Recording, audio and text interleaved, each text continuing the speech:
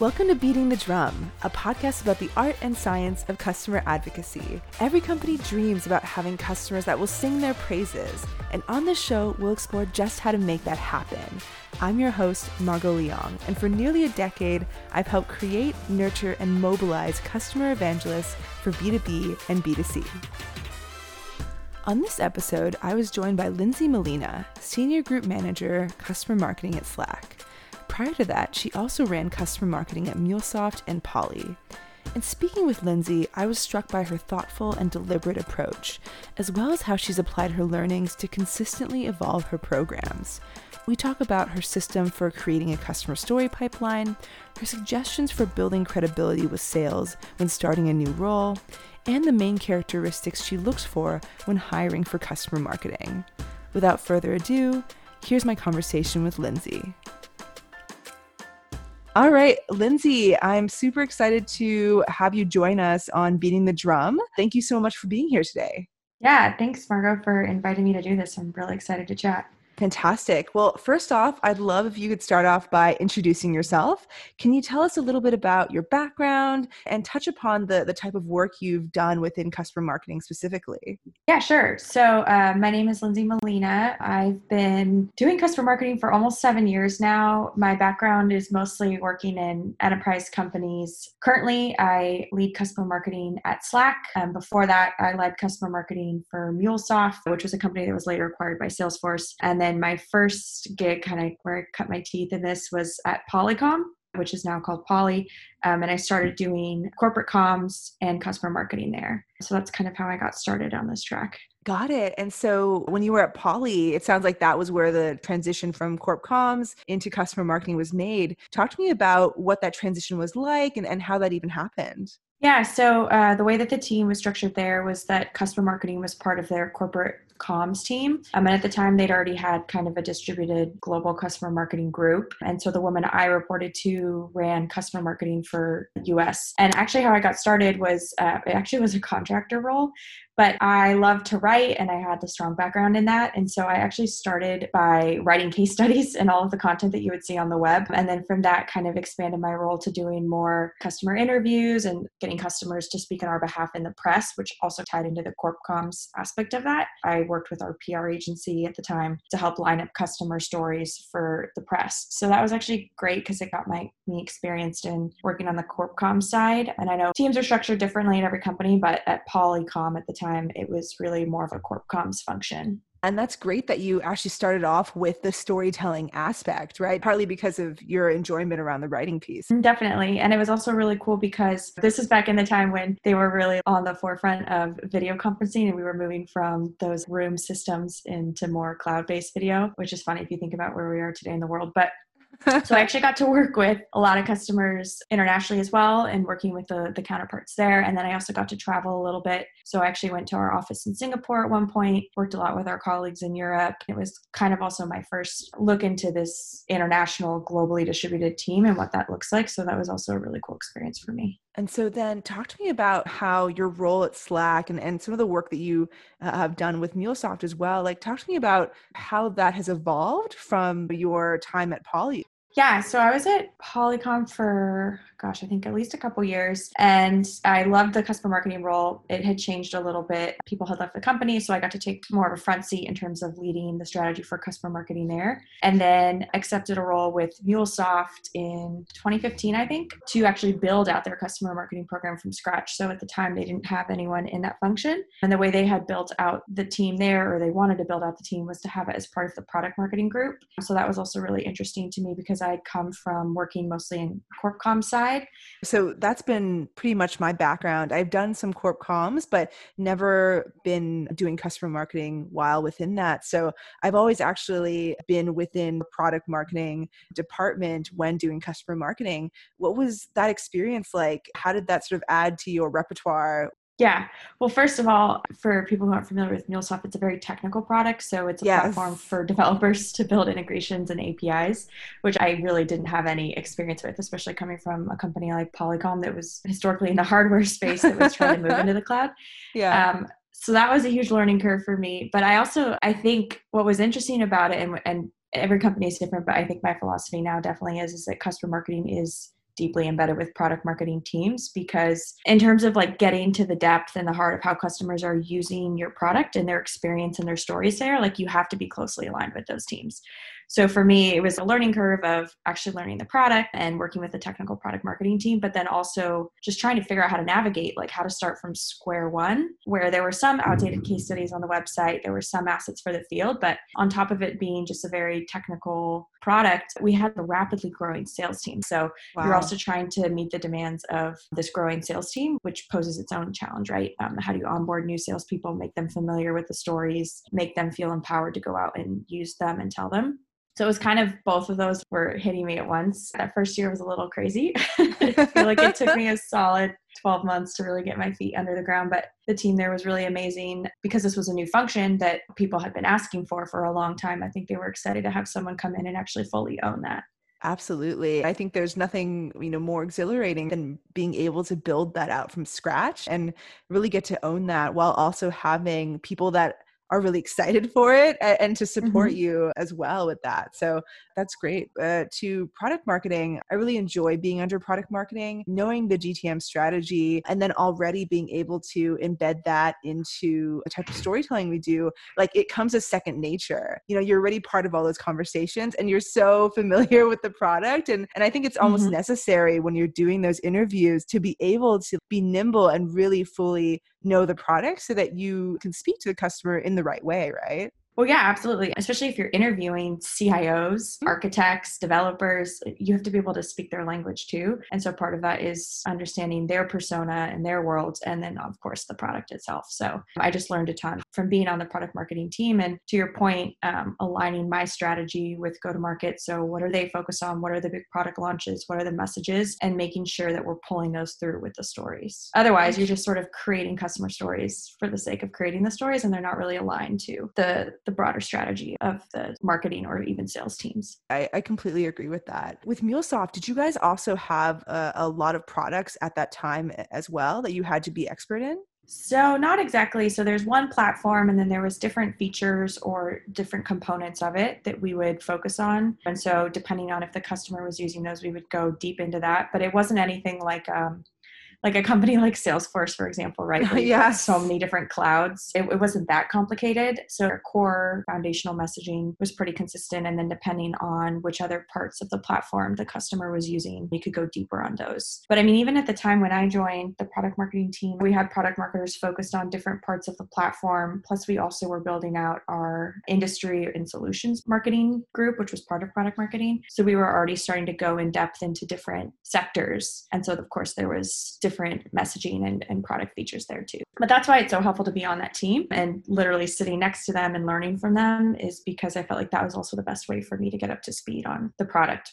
Did you ever, have situations where you would sort of tag team with product marketing on stories, or was it regardless of story, were you and your team basically responsible for creating those stories, or did product marketing for specific stories that they were really expert in or specific use cases, did they take over some of that? Oh, it definitely was a partnership. And in terms of understanding like their go-to-market strategy, what they were focused on, I would then try and build a pipeline of customers to get involved to do things. So if we knew we had upcoming webinars or we had breakout session at an upcoming retail conference, I would work with that product marketer to make sure we had a great customer lined up. And I would actually work with her on getting the customer prepped, and she would actually do a lot of the in-depth work with the customer to get them ready for those things. So she was heavily involved. They would do things like join me on site for video interviews, anything to do with the case studies. So it was definitely a partnership there. It wasn't just me going off and getting the stuff and then handing it over to them. So got it. And that was great because they're definitely subject matter experts in all of these areas, way more than I could ever be. So that makes a lot of sense. You mentioned you would prep the customer prior to connecting them with the PM for the more in-depth pieces. What was that prep call usually like? What did that involve? So the way we would look at it is sourcing customers. So from the start, before we even get to the prep, is like looking at who's our customer base, who do we have relationships with, or who have we worked with in the past, maybe not on the marketing side, but just for feedback on the product feature itself, or maybe they were a beta customer, to see like who our target list would be. And then once we make the ask to the customer in terms of what we want them to do, I really like to approach it as an integrated ask. So not just saying like, hey, we know we need a speaker for this event, so let's just ask them to speak, but thinking about what are we doing in the next 6 to 9 months and what are all the different touch points of which we could use this customer for. So I can give one example from MuleSoft that we did quite a bit with. It was that retail example I mentioned with ASICS. So we knew we wanted them to speak on the main stage of our regional conference that we were doing that fall. And so we knew there were multiple things leading up to that speaking slot that we wanted to work with this customer on, including recording a video, writing a case study, using their story as like part of a white paper, and all of these things. So I would work with the PMM to say like, okay, here's what I think the strategy should be, and here's all the things I know that we're doing in the next 9 months. Here's how we can leverage this customer. And then we would go to the customer with that ask. Of course, a big part of that is getting approval from the comms team and navigating that. So that's where I feel like customer marketing really needs to lead, and where we have the expertise in how to position that as value for the customer and how to get involved. And then really from there, myself and the PMM would work together to think about, okay, what's the storyboard? What's the narrative? And what do we want this to be? And then the prep calls themselves are pretty straightforward, because that's like the fun stuff. That's just where you're talking to the customer about their story, getting those details, and then just capturing the content. Everything up until when you can actually start to get those interviews, I feel is where like the heavy back and forth work is. But once you get sort of the green light to do the actual fun stuff, that's where it moves pretty quickly. Because you had a previous, background in comms, do you think that set you up or helped you out when it came to pitching comms, basically helping you guys to work with those customers? Yeah, definitely. So I think we have to remember at the end of the day as, yes, like these are people. And so they have personal things that motivate them, and they have their own reasons for wanting to get involved in this type of stuff. But as you start to work with enterprise and large enterprise companies with big brands like ASICS that I mentioned, there's company goals you have to think about. They have certain restrictions on what they can and can't do. So you have to really sort of navigate that landscape. It's a lot more difficult than just getting an individual to say, yeah, sure, I'd love to go on stage and speak for you guys, right? So it's a lot more complicated than that. I think what I learned with PR is it's generally an easy way to show like external validation of the customer. So while of course case studies are great for us, or getting them to speak at our event is great, and depending on the size of the event and the platform, that's not always as enticing for a customer to get involved in as it would be, say, like, hey, we want to feature your interview in Wall Street Journal, or hey, we want you on stage at this global conference speaking to our CEO. So those sort of like corp comms or PR type activities seem to be very enticing to customers. So what I think I learned early on is trying to find ways to incorporate the engagement with the customer to include those things in addition to the other stuff that we know we want, like a case study or a video or speaking at one of our conferences. Because at the end of the day, you want to also provide value for the customer, and you want them to be motivated to do this stuff with you, right? It's really more about a mutual partnership and not just us coming to them saying like, hey, we want to create this asset, so we need your time. You have to come to them with something that you think is going to be of value to them. And in my experience, whenever we've included PR or some sort of corporate communications angle with it for these larger companies, they definitely see that of value. Just curious, for some of these larger companies, even getting your foot in the door, walk me through what that process typically looks like. Right. So again, it's going to be different depending on which company you work for, but let's use my experience working for enterprise software companies. So I always start with the account team, because they're the ones who have the relationship with the customer, whether it's the actual account executive or the salesperson themselves, or oftentimes the customer success manager too. So I always start there, get a lay of the land for the customer, what they're doing, where they're at in their maturity, what are some of their use cases. And then for especially these enterprise and large enterprise brands, you want to figure out who's our biggest champion at the highest senior level. So ideally someone VP and above that you can sort of soft sound or approach with this pitch to get them excited and involved, because they're the ones who are really going to ultimately sway whether it's someone in the C-suite or the actual comms team themselves to do this stuff. So I usually start there, and then it's just a matter of understanding what potentially could motivate the customer, what are the activities that we could do with them, and then sort of designing that pitch to them in a way that either the account team themselves can deliver it, or that we can get on a quick friendly call with the customer and actually sort of present these ideas to them, with the immediate next step being, hey, we know we need permission from your comms team. Would you be willing to intro us to them? Because in my experience, even though the sooner you get comms involved, the quicker you could get shut down. It's better to do that at the beginning than just write a whole case study and then you reach out to the comms team and then they shut it down. So it's better to get their buy-in early on and also understand what the limitations are. But also oftentimes these comms teams that we work with at these customer accounts, they are also motivated to want to do this stuff. And if they are, it's going to help open more doors for you. So I see getting involved with them as early on as possible as one of those critical pieces you need. That makes a lot of sense to me. I'm sure as customer marketers, we have all run into that. We're like, we'll create the collateral and then we'll run it by comms. Yeah. Or you feel then, yeah. you never hear back for a year. Yeah, yes, exactly. You're just kind of hoping. That is, I've definitely done that. It on occasion at work, and then 6 months later they see the case study on the website and they're like, "What the heck is this?" Yeah, no, I've just learned because it's really like you're managing your number of engagements. Like it is a pipeline, and so customers are going to fall out. I mean, we've had customers who've agreed to do things happen with the company, people leave, the comms person leaves. There's so much out of your control. So I'm just kind of like, you know what? Let's get the straight answer. If it's a no, then that's fine. We'll stop and we'll move on. But you'll find as you work with these larger brands, that's a really critical piece is getting their buy-in. Have you ever experienced where you're like, okay, this is like a big whale to go after in terms of an enterprise brand, but they rarely, if ever, do stuff with vendors? Were you ever able to sort of crack that nut or prove that they would be open to doing something? Yeah, for those ones, I've found leveraging the executive support from our sales leaders is hugely important. So that's a great idea. Yeah, sometimes that can be, if it's a new customer, we've done a lot of education and we have such a supportive leadership team at Slack who's been incredible in helping us get customers to agree to do this stuff.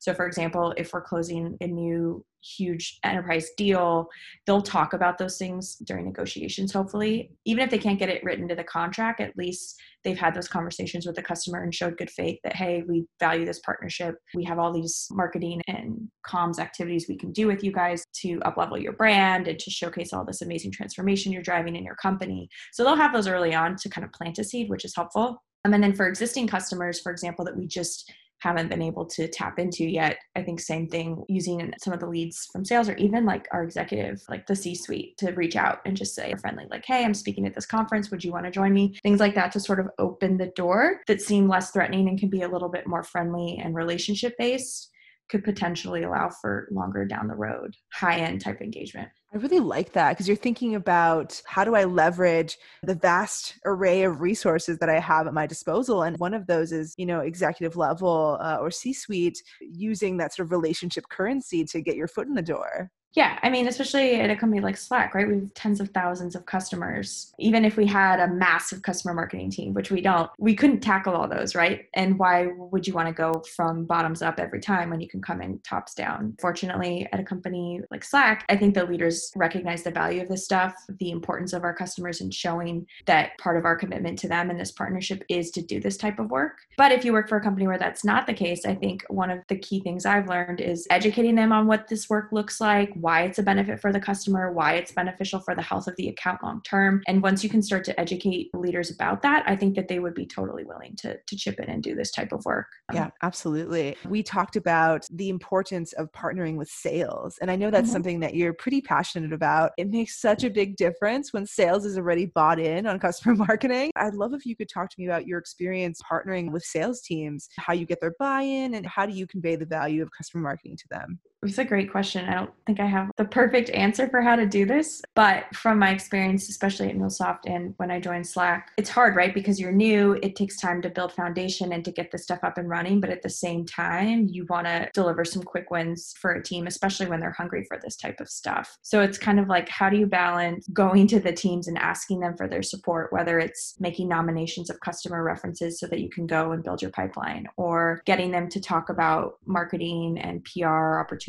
during the negotiation of a deal, right? You're going to them and asking them to do work to help you before you've actually really delivered anything to them. Yes, that's a good point. So those first 6 months plus, it's a lot of trying to build foundation and credibility while also just delivering.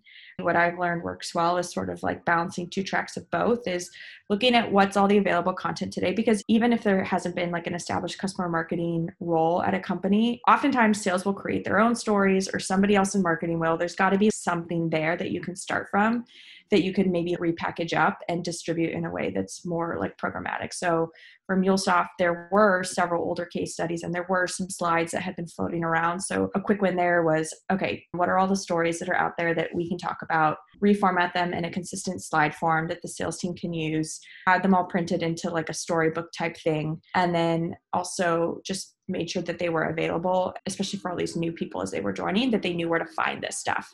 So that's sort of like a easy 30-day type thing, while then also like long-term looking at, okay, who are our largest accounts? What is our target list? And then starting to talk to those account teams and build relationships there for more, and setting the expectation that this is more of a long-term play, like a 3+ month thing from when you can get a customer involved to when they'll see a final case study on the website, so that you're kind of doing both at once. Ultimately, it's just, they'll appreciate the fact that you're just communicating. Like the whole point of you doing all of this work is to help them. And the way that I think about this is the whole reason we create these stories, like the main goal really is to enable the sales team to take these and to share these with other customers or prospects, and educate them on the art of the possible of what they could be doing with Slack. So they should be motivated to want to help you get the customers to do this stuff, but you also have to deliver for them too. So I think that's just like part of the credibility that you need to build early on. When you package these up in a way that's helpful for sales, what sort of qualitative feedback do you get back from sales in terms of how these stories are helping them sell more? Yeah, it's a great question. Well, first of all, I would recommend speaking to sales teams, right? So if you're new in this type of role, or if you are building a program out, is spend most of your time in that first month actually talking to salespeople and getting their feedback on where are they using these stories, when do they need them, what are the formats that are helpful for them. And so for us, when we sort of like revamped what case studies were and what were the assets we produced for the field, we landed on doing the long form web case study, PDF, and then also slides that they could actually use in their presentations. We set ourselves a goal of a number of those assets that we would produce, which also was a great way to show the sales team, like, hey, we're committed to you. This is how many stories we're going to launch in the next year. And then once those had been launched, we actually had something that we could go back and look at the data from. So whether it's views, downloads, or how many times they've shared the asset with a customer, we can see through the tool where we archive all this. Is called HighSpot. But if you don't have that, I think it's still very reasonable for once an asset's been live for 3+ months, you to follow up with the sales teams and say like, hey, are you using this? Where has this been helpful? And how we use it at Slack is that you can also just jump into these channels and see them sharing these assets. So we post all of ours into a channel, people can react to it, and then it's just really exciting to see them used in the wild in different channels where we'll actually see the sales team chiming in when people have questions, and they'll respond with, hey, you should use this case study, or I've used this case study for this deal and it was really helpful, so that they start to like self-serve and then also help each other with it. And I think is also another way to look and see, are these being used? Are these helpful or not? Yeah, that's actually pretty smart. That sounds also very rewarding to post something in a Slack channel, and then you can see those little emojis or reactions in real time, or you can see the piling on from sales saying this was helpful or whatnot. I like that as, just another way to get feedback. Yeah. And honestly, we could do a whole nother podcast episode on the beauty of using Slack for building a customer marketing program. Cause I always joke, like, if I leave Slack, like I could never work for a company or do this type of role where we didn't use Slack in the way that we do in our program here. And I've actually like demoed some of the things we've done for other customer marketers. I think their mind is blown at just how much more transparent, easy it is to engage with the field, share content with them, get direct feedback, and just move way, way quicker on this stuff than I have at previous companies. So I would love to do another podcast on this. Not to just make a plug for Slack, but like it really is life-changing. And also, yeah, the fact that we can just communicate directly with our customers in there too can pull you right into a channel that they're already in with a customer and do this. It helps a lot. Like one thing I think it really helps with is just building that level of trust and engagement with the account teams. And I firmly believe this, and I always like tell my team this too. As a customer marketer, you are an extension of the account team. So we always want to be incredibly mindful of what we're asking them to do because they're busy, right? And oftentimes doing these engagements requires a lot of effort on their side. We want to be mindful in the way of what we ask of our customers and how we reach out to them to make sure that we're not making too many one-off ad hoc asks to the customer to where it's becoming a burden on them. Our job is also to help make sure that other folks in marketing are not bombarding the account team or the customer directly with different asks, because that also results in a poor experience for the customer. So a lot of this really just comes down to the approach and how you work with the account team and really be a champion for the customer. And so, of course, Slack makes that a lot easier when you're in these accounts channels and you can have that strong relationship. And then I think once you do this once with the account team, I think they're going to see the value of it and they're going to want to do this again with more and more of their accounts. And then you kind of have that flywheel effect. Got it. You mentioned, right, part of your role is to make sure that other teams are not also bombarding the same customer with requests. How do you think about staying on top of all of that? It's hard, right? Because in some ways, as customer marketers, we want to be in the loop on everything. We want to be in control and sort of managing those engagements and doing the end-to-end thing, which works when you're like a one-person machine, which I have been in those roles, right? Where I didn't have a team and it was all me. It was kind of easy, but also overwhelming because I would get tagged anytime any customer marketing question came up. So I could kind of see it all, but I also couldn't manage it that way. So that I wouldn't say that was like the right way to do things. Now that we have a team, there's obviously more people, you have more resources, but that still doesn't mean that you can respond to every single request that comes our way and that you can be in every single conversation. So the way we've tried to frame it is the customer marketers who are like these managers, their role is almost more of like an engagement lead. So they're the ones interfacing with the account team. They're the ones building what's the integrated set of activities that we know we want to do with this customer. They're the person going back to our other partners in marketing, whether it's product marketing, brand, comms, events, right? And so we're saying like, hey, we have this opportunity to work with customer X. These are the things we know we have coming in the next 6 months. We think we want to do these things.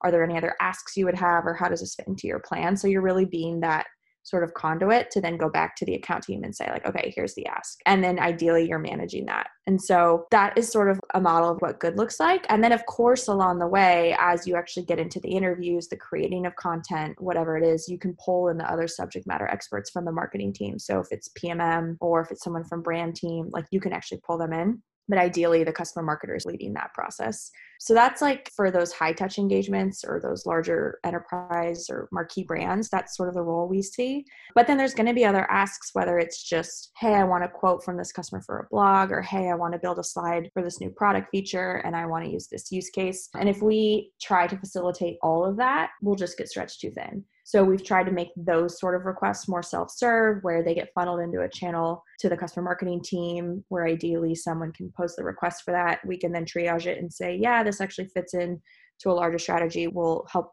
leading this, or kind of sounds like this is a one-off thing. If you want to work with the account team to get this quote approved for your product blog, go for it. So that we like know about it, but we don't have to manage it all. That's a way that you can sort of prioritize what you focus on. Got it. I think that's a great way to think about it. Over the course of time, right? I'm sure that you build relationships with customers directly once the account team intros them to you. Let's say that there's a request that comes in and you're like, okay, this customer could fulfill that. Do you then reach out to that customer directly after checking with the account team, or do you prefer to have the account team make that request still? How do you think about that?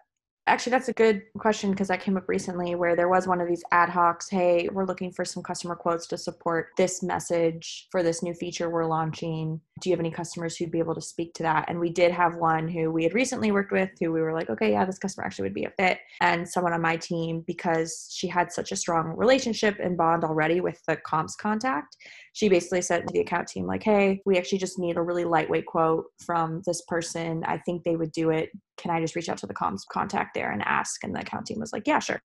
So she was able to do that. Because that is also the beauty of what the customer marketing team does, is because we are working with these comms teams, we generally have a stronger relationship with the comms contact than the account team does, right? So the account team helps get the buy-in from the champions, and they usually are involved in a lot of these activities, but they're not the ones on every single call with the comms team or back and forth correspondence with them. And our team is. So yeah, absolutely. I think we can use our own relationships there, of course, with the permission of the account team. The other thing I would say too is it's not just about saying no to like something because it seems like a small ask or because it's a one-off, but also I think we're trying to be more strategic and be transparent with the teams on what we're focused on a quarter ahead. And so we can say this quarter, we're focused on sourcing stories for customers of these 5 core industries. We are focusing on these types of use cases or stories that support these upcoming launches that we know we're having. We can be transparent with the teams on these are the types of stories we're going to go after and why, so that when someone responds, you're always going to get some salesperson or someone in marketing like, hey, I need a customer in this industry with this very, very specific thing. And you're just like, well, that's great, but it doesn't really fit into like the overall strategy that we're focused on for this quarter. So because of that, we have to say no. So it's not just about like small asks, but also about, I think, being clear on the priorities that you're focused on, because otherwise everyone's going to always want some story from some industry or some, region that's just not, a focus. So you have to be clear about that too. Yeah, absolutely. And I think this is back to that point about being strategic and not being afraid to say no at times. It's not just getting customer stories to get customer stories. You're basically storytelling in a way that helps move the business forward. It's not just all things to like all people, but it really is being strategic and understanding what are the objectives and then what aligns to that. So in that vein, talk to me about your approach to metrics in general and how you and the team think about that. Yeah, this one's so difficult, and I've talked to so many customer marketers, and I think we all struggle with it. So if anyone has like the perfect answer, please hit me up on LinkedIn and tell me what you do. But I think it's a little bit of a mixed combination of both output-based work, and then obviously you want to aim more for outcomes. So again, if you're starting from scratch, and in my case, basically I was when I joined both MuleSoft and Slack, I think having some sort of goal on we're going to create X number of stories, or we're going to create 2 to 3 stories for these top 5 core industries that we know we're focused on as a business this year, whatever it is, right? But you're actually like putting a stake in the ground, I think is important. One, because it holds you accountable and it puts a sense of urgency around creating this stuff and just getting it out there. And then it also shows that you're committed to delivering on what you say you're going to do, which is also hugely important for that trust that you're building with the field.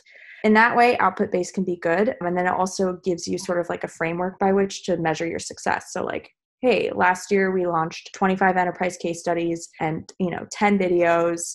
This is what we saw. Now we can actually make some inferences around trends of what was successful and what was not, so that going forward, we can be more thoughtful. So in that way, I feel like output can be good. But if all you measure is output, then you're not actually looking at what was the outcome of those things. So again, like you talked about when you asked, how do you know if these things are actually working or making an impact? So what we found actually when we looked at the metrics from the output of what we launched last year was that there were certain stories that way outperformed others. And part of it was based on the industry. So no surprise, there were stories of companies in FinServ, retail, other regulated industries, because those are always the hardest to get the customers to do. So those ones were really successful. And then also stories where we had multiple different assets. So a video, a case study, maybe they spoke at an event, they were part of one of our campaigns. So like this was something that had long tail use. And those stories were the most successful too. So then when we kind of looked at it, we thought like, okay, so there's something to do with making sure that we have the right mix of stories by industry, but it's also making sure that we're going deep with these stories versus just one-off writing the case study and moving on. And so now when we kind of look at more of like the qualitative work, we're trying to focus on these deeper, longer term engagements where we're doing multiple things with a customer. And to me, success looks like if 6+ months later or a year later, there's still one of the assets on our homepage, or there's still one of those stories that we keep using in a campaign, that's long-term value. And those assets will work way, way, way, way harder for you than just sort of like the one-off blog or the thing that you just posted just to get the story out. And then you can also look at engagement from the field. So if you have something like a high spot or a way to track the content, that can be really insightful. Of course, we're curious about web traffic, but that's not something that we primarily focus on as a leading indicator. And then also anecdotally feedback on these stories and which ones people have found successful. So, and then I think these ones are always so hard to track, but they make such an impact is when you get customers to speak at events, because there's a lot of intangible things that we do with customers that you can't directly attribute. Like when we look at a success of an event, having strong customer speakers are a requirement for success, but there's no way other than maybe attendee feedback on the surveys like, hey, this was a great speaker. There's like no real hard, tangible way to track that. So that's another area where we just sort of like try to align. It's almost output based, but it's like, okay, for these events, we're going to agree to sourcing X number of speakers under this criteria to make this event successful. And then something new that actually I just went through an exercise with my team on was message pull through and the strength of the narrative of these stories. That's been an interesting exercise because we just launched some new corporate messaging.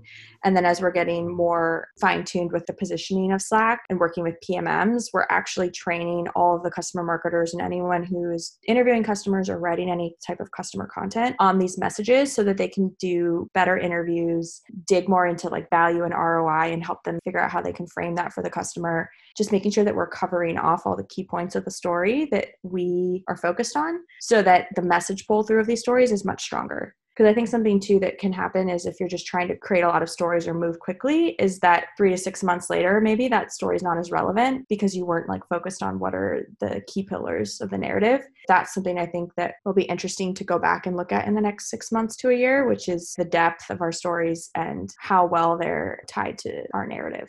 I think that is a really, really salient point to bring up. That is something that I've done previously with my team as well is, during those group meetings, it's letting them know about some of the shifts and then training them on, as you said, what are those pillars for the new narrative, because that affects everything. Well, it's hard too, right? If you're going to try and work with these large enterprise customers, it can take months just to get them to like give you the green light to proceed with any sort of activity. So you need to plan well ahead to get these customers on board.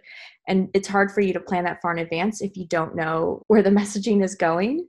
So yeah, and to your point, stuff changes quickly. If you're not in the day-to-day with the product marketing team or even the product team, you don't even know that some of these changes are coming. You can't predict the future of like where the message is going. So you're never going to have like the perfect customer lined up for a launch that's coming in 3 months.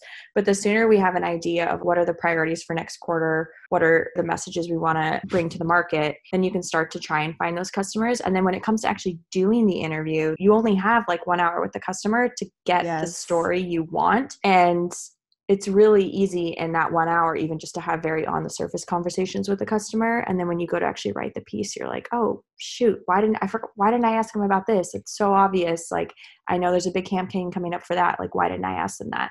So I think just part of getting more focused is just having better interviews. And so for that, because you only have an hour with the customer, I think training the team to ask those questions, to go deeper with the story where we need to go is going to get you a better story in the end. And so that was something that I hadn't actually done before in any of my previous companies. And like I said, we just rolled it out. So I don't know how effective it'll actually be, but I was really excited about it. And early feedback from the team was that it was super helpful and that they feel more empowered to go in and have these discussions with customers now. Nice. That's great. Yeah. I mean, it's all goes back to that old adage, right? Like cut once, measure twice. I do think it'll pay dividends for you guys. So I'd be curious to see how that turns out. We're coming down to time now, but one of my last questions for you was about how you built out your team at Slack. I'd love to hear about how you thought about structuring your team here and what are the different roles and responsibilities. Yeah, definitely. So I joined as sort of the first person to build this function. I think I was in the role for about 8 or so months just as myself. So that was a lot of the foundation building. I was working on customer stories globally, right? So we have a pretty big presence in Europe. So I was working with the marketing team there, mostly field marketers. Same for team in APAC. And then later we started to grow the team in Japan. So working with them to identify and source stories and sort of just get content out there. And then when I made my first hire, I had her focus 100% on customer marketing from start to end just for North America. So she was able to really like go out there, build our pipeline of stories, which then freed up more of my time to help the regional teams build out more content. So I think I gave you the example of like when we had 25 case studies we launched in a year, more than half of those were from the US and the rest were from the regions, but I knew that I needed to give a lot more support to those folks. So once I made that first hire, then I could help create the customer stories in the regions, and then which also set us up for success when we started to make these regional hires. So the next hire we made was a customer marketer for APAC, and then followed by a customer marketer for EMEA. And we have both of them report into the heads of marketing for those regions, which I think is really important, not just because of the time zone difference, but also because just the ins and outs and the day-to-day of those marketing teams and what they're doing on the ground there, because they are so small. a lot of those customer marketers roles are deeply ingrained with the field marketing teams there and what they're doing. So I look at our team here as being sort of, and my role specifically now, as helping provide support to them, making sure they have all the resources and all of the processes we do and everything that's documented, that they can take that as a blueprint to build out their programs there. But to make sure that we have some level of consistency, right? So like the look and feel of every video should all look like it's coming from the same place. The quality and the depth of our case studies are the same globally. The types of activities and how we engage with our customers should be consistent globally, right? So we're keeping that like high standard of basically how we operate as a global customer marketing team. But then within the regions, of course, they have unique needs. They have different customers. They're of different maturities. They're breaking into new countries. So it's a lot different in the regions than it is in the US right now. So I think that's why it makes sense based on where we are right now to have those teams structured that way. Most recently, we hired a reference manager. So she's also on my team here in San Francisco, and she's really responsible for building out our like reference program, which is a tool that the team uses, but more than just a tool, it's being that touch point for the field, being proactive with them, fielding their nominations, going to them to let them know what activities we have coming up and how their customers can get involved. So a lot more of that like field facing, relationship building, sort of getting the early pipeline going that she can then hand off to all of the customer marketing managers to actually sort of do those engagements and create all of that content with the customer. Got it. And it sounds like that person is helping to focus on some of the more operational aspects of even just generating that pipeline. And when we last talked about that, I thought that was a really interesting way of approaching it. It's like, yeah, like the hunting and farming narrative. So Yeah. like, and I felt this pain when I joined too, of course, as a person of one, but it was like, okay, we have 3 global events this year that I know I need speakers for all of them. I also have to like create this much content and I need to film these videos and I also need to build a pipeline. It's just like you get burnt at both ends, right? Because you're trying to do, even just to coordinate one shoot with a customer is a ton of work. And then on top of that, your day-to-day, you're trying to field requests, reach out to account teams, follow up, schedule prep calls. Like it's a lot of work. And they're really 2 different motions. So to me, if I was like, okay, how do we build this out for scale? Is you really need like at the core is this reference program and more of the operational work and being proactive in creating source lists of customers and like soft sounding to get buy-in for customers to do things so that when we are ready to like do the full integrated plan with a customer over like a 6 to 9 month period, then the customer marketer themselves can just sort of take that relationship and run with it. And they're more focused on the customer facing stuff, building the narrative, doing the interviews, getting the content created, being a partner to the customer comms team along the way, and really just being really focused on that and not feeling like they're stretched thin because they're also trying to figure out what's the next customer I'm going to work with and what's the next story we're going to tell. Absolutely. I really like that. And I think one of my last questions is around, you've built out this great team here at Slack. And what are some traits that you were really looking for in building out your team and who to hire? Great question. Strong at building relationships is a huge piece, whether you are in the customer engagement side or the internal reference program side, because either way, you're either working heavily with sales or you're working heavily with customers or both. So that's a big piece of it. I think someone who is able to be flexible or like think quickly on their feet and think about how to pivot is hugely important in this role because a lot of things come at us that are unpredictable, and you have to be really creative in how you position these things to customers, almost in a way where like you sort of have to have like a sales mindset because you're really going in there approaching these customers and asking them to do this stuff and trying to sell them on what's in it for them. And then I think someone who's just overall creative, which is important when it comes to the storytelling piece, and always trying to like push the envelope on how can we make these stories better, what are some creative ways we can get these stories out there, is really important. I mean, what's interesting, the gal who runs our reference program, she came from a sales and CS background, which to me was hugely important because those are the teams she's interfaced most with and she's been in their position. So she's able to communicate with them and level with them on a way that someone who's never been in a sales or a CS role would maybe even think about. So that was really important for that. For the customer engagement side, I think it's really just about being empathetic, being a people person, being able to build relationships with people of all kinds. And you really kind of have to thrive in that sort of chaotic, ambiguous world, because a lot of our job is totally out of our control. If you're someone who likes to be an IC or work with a team where you have total control and it's just internal folks only, like this is probably not the role for you. Because there's totally just so much unpredictability when it comes to customers, plans change, and just things out of our hands. So yeah, I guess being comfortable with that is important. Yeah, absolutely. It's like being comfortable with ambiguity and like allowing some of that chaos to just wash over you and not let it sort of affect your internal state. To your point around empathy, I really like that because there's just so much that we have to do, not only from the customer side where we have to obviously put ourselves in their shoes and build relationships, but so much of it is influencing different teams and supporting them too. And knowing how to talk to them is really, really important. I had such a fantastic time talking with you, Lindsay. I'd love to do another episode because there's just so much to talk about. You're such a font of knowledge. But my last question is, where can our listeners find you? Probably LinkedIn's best. Yeah, you can just search for me, Lindsay Molina. I would love to connect. I'd love to chat. If anyone just wants to send me a message, reach out. Also am part of a couple different groups of customer marketers. Would love to add anyone to that community where we just love to share ideas, best practices, and just be in a safe space of customer marketers learning from one another. So would love to include anybody in that if they're interested. Perfect. Thank you so much, Lindsay, and really appreciate it. It was just such a pleasure. Yeah, thank you so much. It was great to chat and happy to go deeper again on another podcast. It would be fun. Thanks for tuning into this episode of Beating the Drum.